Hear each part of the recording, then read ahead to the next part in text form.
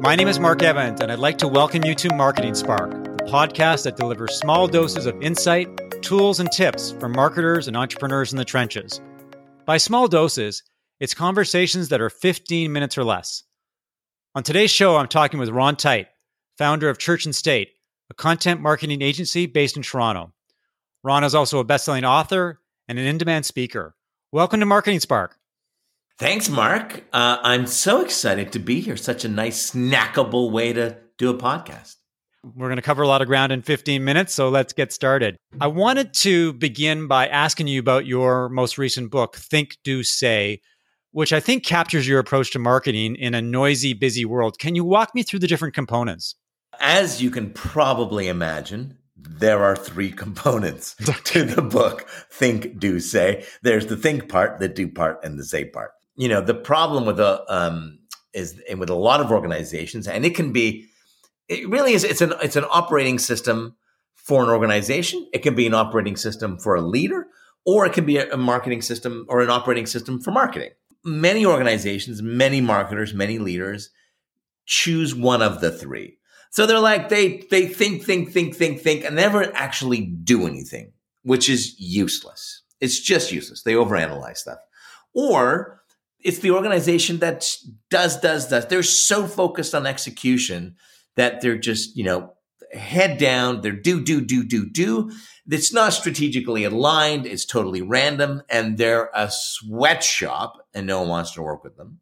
Worse is the people who just talk about it, right? They're all say that they just talk about the things they're going to do, but they never actually do them. And those, if it's an organization, they experience great churn. If it's a person, they get found out. So it really is all three together. So the think side is around, what do you fundamentally believe? In your heart of hearts, what do you fundamentally believe? Don't tell me what you sell, because other people sell that probably. What do you believe? What is your corporate purpose? And that is not, what is your social cause? That is not, what charities do you support? This is corporate purpose. Why do you do what you do? Then the do part is, what do you fundamentally do to reinforce that purpose? And yes, that include what products do you make? That include what clients do you chase? But what do you do? What is the experience for the people who interact with that purpose? How do you bring that purpose to life? And then the third part is, look, if you believe in something more important and you behave in a way consciously that reinforces that belief, that's worth talking about. Like, it's just worth talking about. So if it's worth talking about, then you should probably say it in a compelling way, in a consistent way. And when you combine all those three together, what you end up with is an organization that is bound by purpose. They are defined by their action, and they are adopted and they grow through their communications. That is Think, Do, Say. It's interesting because a lot of companies in this current COVID environment, there's a lot of do and there's a lot of say. And the problem is that there's not a lot of think. My take is that companies aren't taking a smart, strategic approach to marketing. In many cases, they're just throwing spaghetti at the wall to see what sticks. And as a result, I think you're getting a lot of noise out there and a lot of marketing that frankly isn't effective. Yeah. My friend Warren Tomlin, who's at EY, has a great line for this, which is, it's random acts of digital. So they're just chasing random things, right? Like they hear a speaker like me or you, or they're like, a new platform comes out and they're like, we got to be on TikTok, right? And they're just chasing these random things that aren't strategically sound, and they're not laddering up to a higher purpose. The result of that, Mark, is it's not only is it chaos, but it leads to higher margin or a lower margin, higher cost. It leads to a poor definition of success for your team. It leads to clutter around message. And then you step back and you go, we should have just done what we did last year.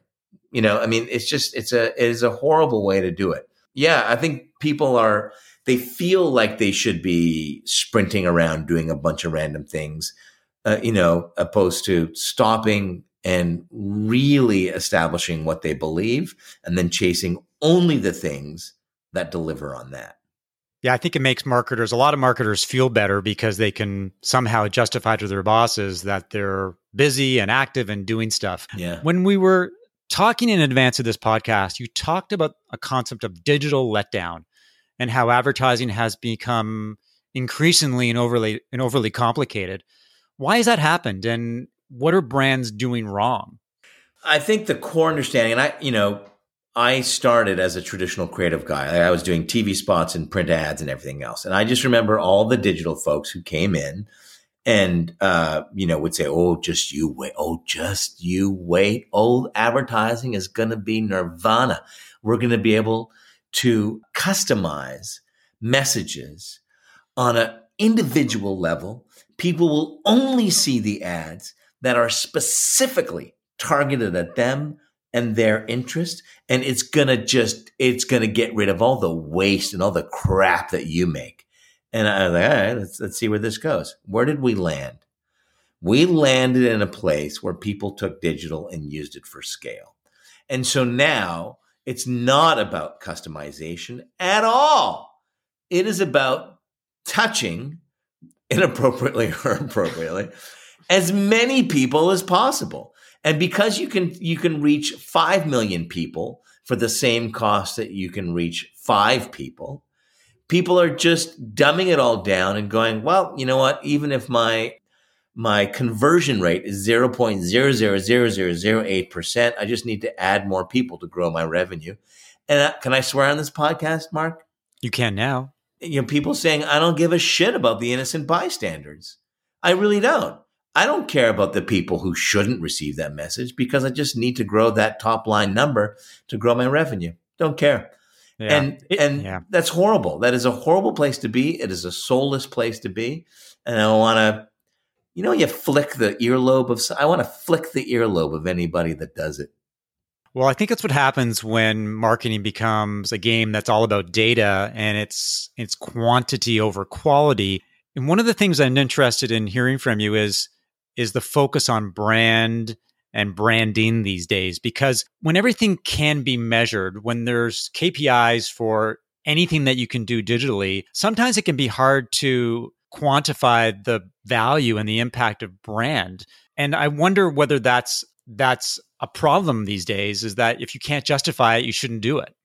It's a horrible place, and it's a horrible place to be for marketers. Now, I say that, one, as a creative guy, I have that bias, right? I like creating from scratch, and I get that.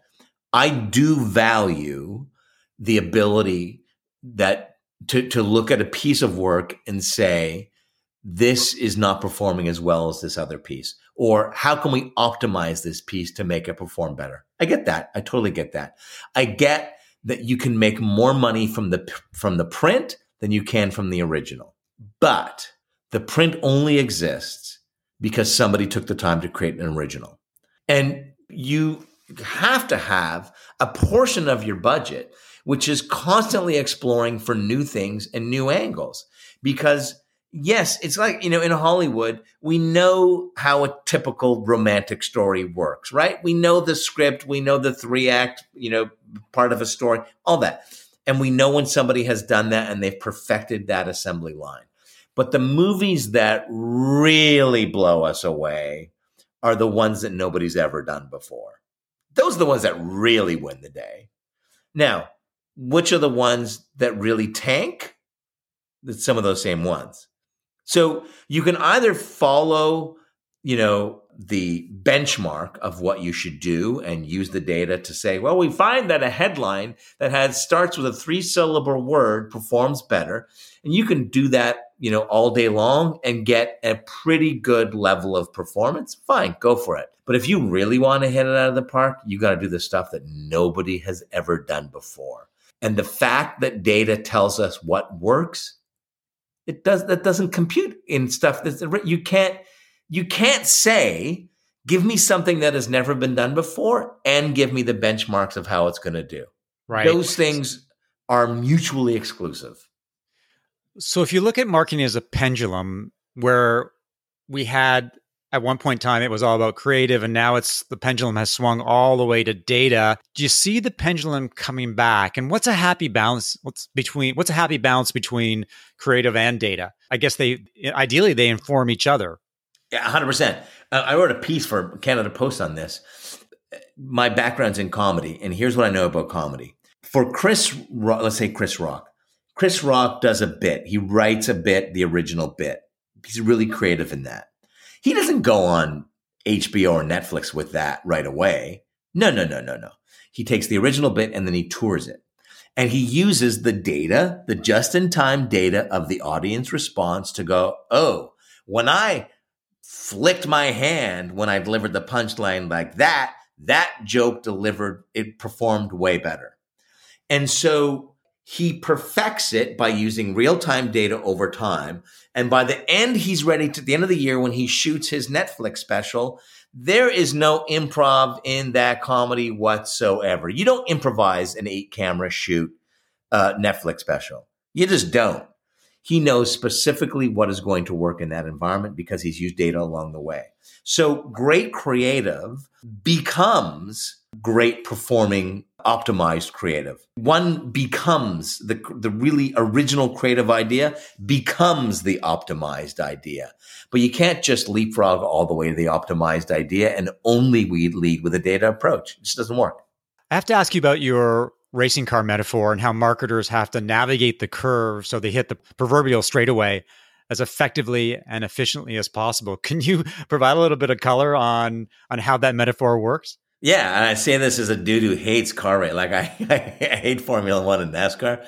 But here's what I know. I know that I know that it's pretty easy to race in a straightaway, right? Like you just gun it and that's it. I also know that races aren't won in the straightaways. Races are won in the corners. And so when a driver enters a corner, what they do is they slow down. They slow down so they can get control of the car. They need to do that. They need the car stable. And once they get the car stable, that's where we're at right now. We entered the corner and businesses and marketers needed to go, whoa. There's a whole bunch of stuff happening. Let's just get things stable. Let's look at the data. Let's look at the dashboard. And every single one of us slowed down as we entered the corner. Now, the amateur driver like me would think, just wait until the corner's over, man. Then gun it again. But the professional driver knows that is not how it works. The professional driver knows once you've reached stability, you accelerate in the middle of the corner. And you do that so that you can leave the corner with as much momentum as possible. And so we're in the middle of a corner. People are using the phrase new normal. That means we've reached stability. It's time to gun it. And those brands and those organizations who accelerate earlier in the corner will have more momentum coming out of the corner whenever the hell that is. So people need to step on the gas. And that is C2C leadership. It's when you enter an environment of chaos, you need to introduce some composure. But once you've reached composure, you got to make sure that you don't hit complacency. So you introduce chaos to the composure to gain momentum. Sounds like a very interesting approach to management. I have to ask you about speaking because you're an extremely busy speaker. I think last year you may have talked somewhere in the range of 75 times, which is incredible. What's it like to be a public speaker in the time of COVID? I liken it to like being on IMAG. And so those who speak will know IMAG, IMAG is when a camera shoots you. You're live on stage in front of 500 people. And they put you on the screens, right? So the crowd is in the room watching you, but the reality is they're really watching the screen. So because of that, I love it because you can play it smaller, right? Like you can cock an eyebrow and everybody's going to see it. So what I love about speaking in a virtual environment is I can play it really, really small and I can be really subtle and intimate. What is different about it and slightly challenging is I can't read the room, because people are muted and I don't see their faces and stuff. So it's more of an acting thing than, I know what line delivers or I know what joke delivers, and I have to trust that I delivered in the best way possible because I don't know. I don't hear the people laughing and I don't see their facial expressions. You got no data to feed on. Exactly. So are you doing a lot of public speaking these days? And yeah. And how do you what are the best speaking engagement these days? How can you tell what kind of metrics are you getting that says you did a great job? Because there's no applause these days, or maybe there is. There's no applause. There's also a lack of social media. Before if I went in and spoke to 1,000 people, I'm going, okay, there are going to be 200 tweets that say something, and I'll be able to know just that reaction of how people aren't doing that. They're not tweeting like, I'm in a webinar. This is amazing. They're just not doing that. So I'm doing about one a week. They're all over the place from 50 people to 800 people. And my favorite ones are when I can spend a little bit more time on Q&A and I can deal with individual questions, because that's real time, right? And it's so like if you speak for half an hour and take Q&A for half an hour, that's amazing, because then you can be really, really helpful to individual people. And there's value in that, because if it's just the speech, then they can go to YouTube and see that. So I love really, really doing just-in-time speaking through Q&A. Well, this has been terrific, Ron. I really appreciate your perspective on marketing. I love the racing car metaphor. I think it says a lot about how companies should approach marketing these days, is really come out of the corners in the right way. And the most successful companies at the end of the day will be even more successful because they'll be able to leverage their momentum and take advantage of marketing. Thanks for listening to another episode of Marketing Spark. If you enjoyed the conversation, leave a review, as well as subscribe via iTunes or your favorite podcast app. If you like what you heard, please rate it. For show notes of today's conversation and information about Ron, visit markevans.ca/blog. If you have questions, feedback, or would like to suggest a guest, send an email to mark@markevans.ca. To learn more how I help B2B companies as a CMO for hire, consultant, and coach, visit markevans.ca. Talk to you next time.